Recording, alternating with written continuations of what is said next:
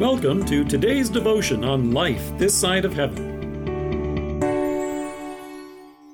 The Word of God from 1 John chapter 3, verse 1. How great is the love the Father has lavished on us that we should be called children of God. And that is what we are. The reason the world does not know us is that it did not know Him. What would you do if you woke up one morning and discovered that you were royalty? That's what a family man living in suburban Maryland discovered this past winter. Jay Spites is one of those many folks who enjoys researching his family history and even took one of those popular DNA tests that you see on TV.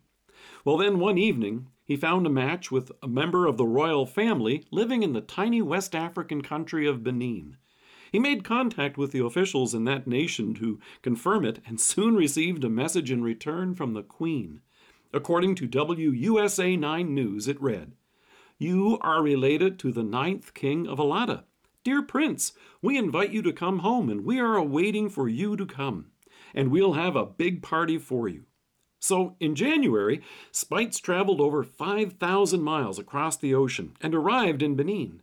There he was met by a large and enthusiastic crowd of people at the airport and even a parade.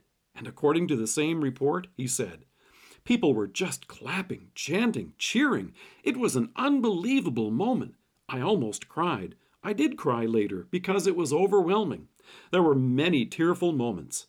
When we got in front of the palace, I just sat there for a moment, just like, wow, this is too much to take in." And he went on to tell National Public Radio, "Next thing you know, I'm in Benin being crowned as a prince." In this verse from John's first letter, he reminds us of something that is so incredible, so hard to believe that we may lose sight of it as we begin our work week. He writes, "How great is the love the Father has lavished on us that we should be called children of God." You are a child of God. Look at the incredible love that God has for you that made this a reality. But instead of you and me flying halfway around the world for this to take place, it was God Himself who came down from heaven to bring us salvation. And you're not simply called His child. As John points out, this is what we are. You can be assured of this, not by a DNA test, but by your faith, by your baptism. In Galatians, Paul tells us, "You are all sons of God through faith in Christ Jesus. For all of you who are baptized into Christ have clothed yourselves with Christ." That's an amazing gift. And as Jesus says in Galatians, "Since you are a son, God has made you also an heir." God Himself has adorned you with the royal robe of His Son's righteousness. Your sins have been washed away. You have been connected with everything that Jesus accomplished for you on the cross. You have forgiveness of sins, not as a future possibility, but as a present reality. Through faith, you wear the sinless perfection of His own Son that enables you to stand before our Heavenly Father. When Jay Spites discovered his African royal ancestry, it was still nighttime. He wanted his wife to know, so he told WUSA 9 News, "I woke her up. I said, 'Sweetie, I'm royalty. I'm a prince. That makes you a princess.'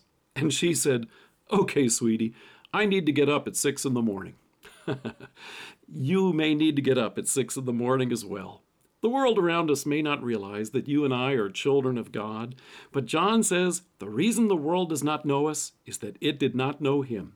But what a great opportunity we have this week to live our lives in thanks to God and let them know about our Savior. Let us pray. Gracious Father, thank you for making me your child and a royal heir of eternal life. Amen. Thank you for joining us. If you're listening to us by podcast or on Alexa, we invite you to browse the resources that are available on our site at lifethissideofheaven.org. God bless you and have a great day.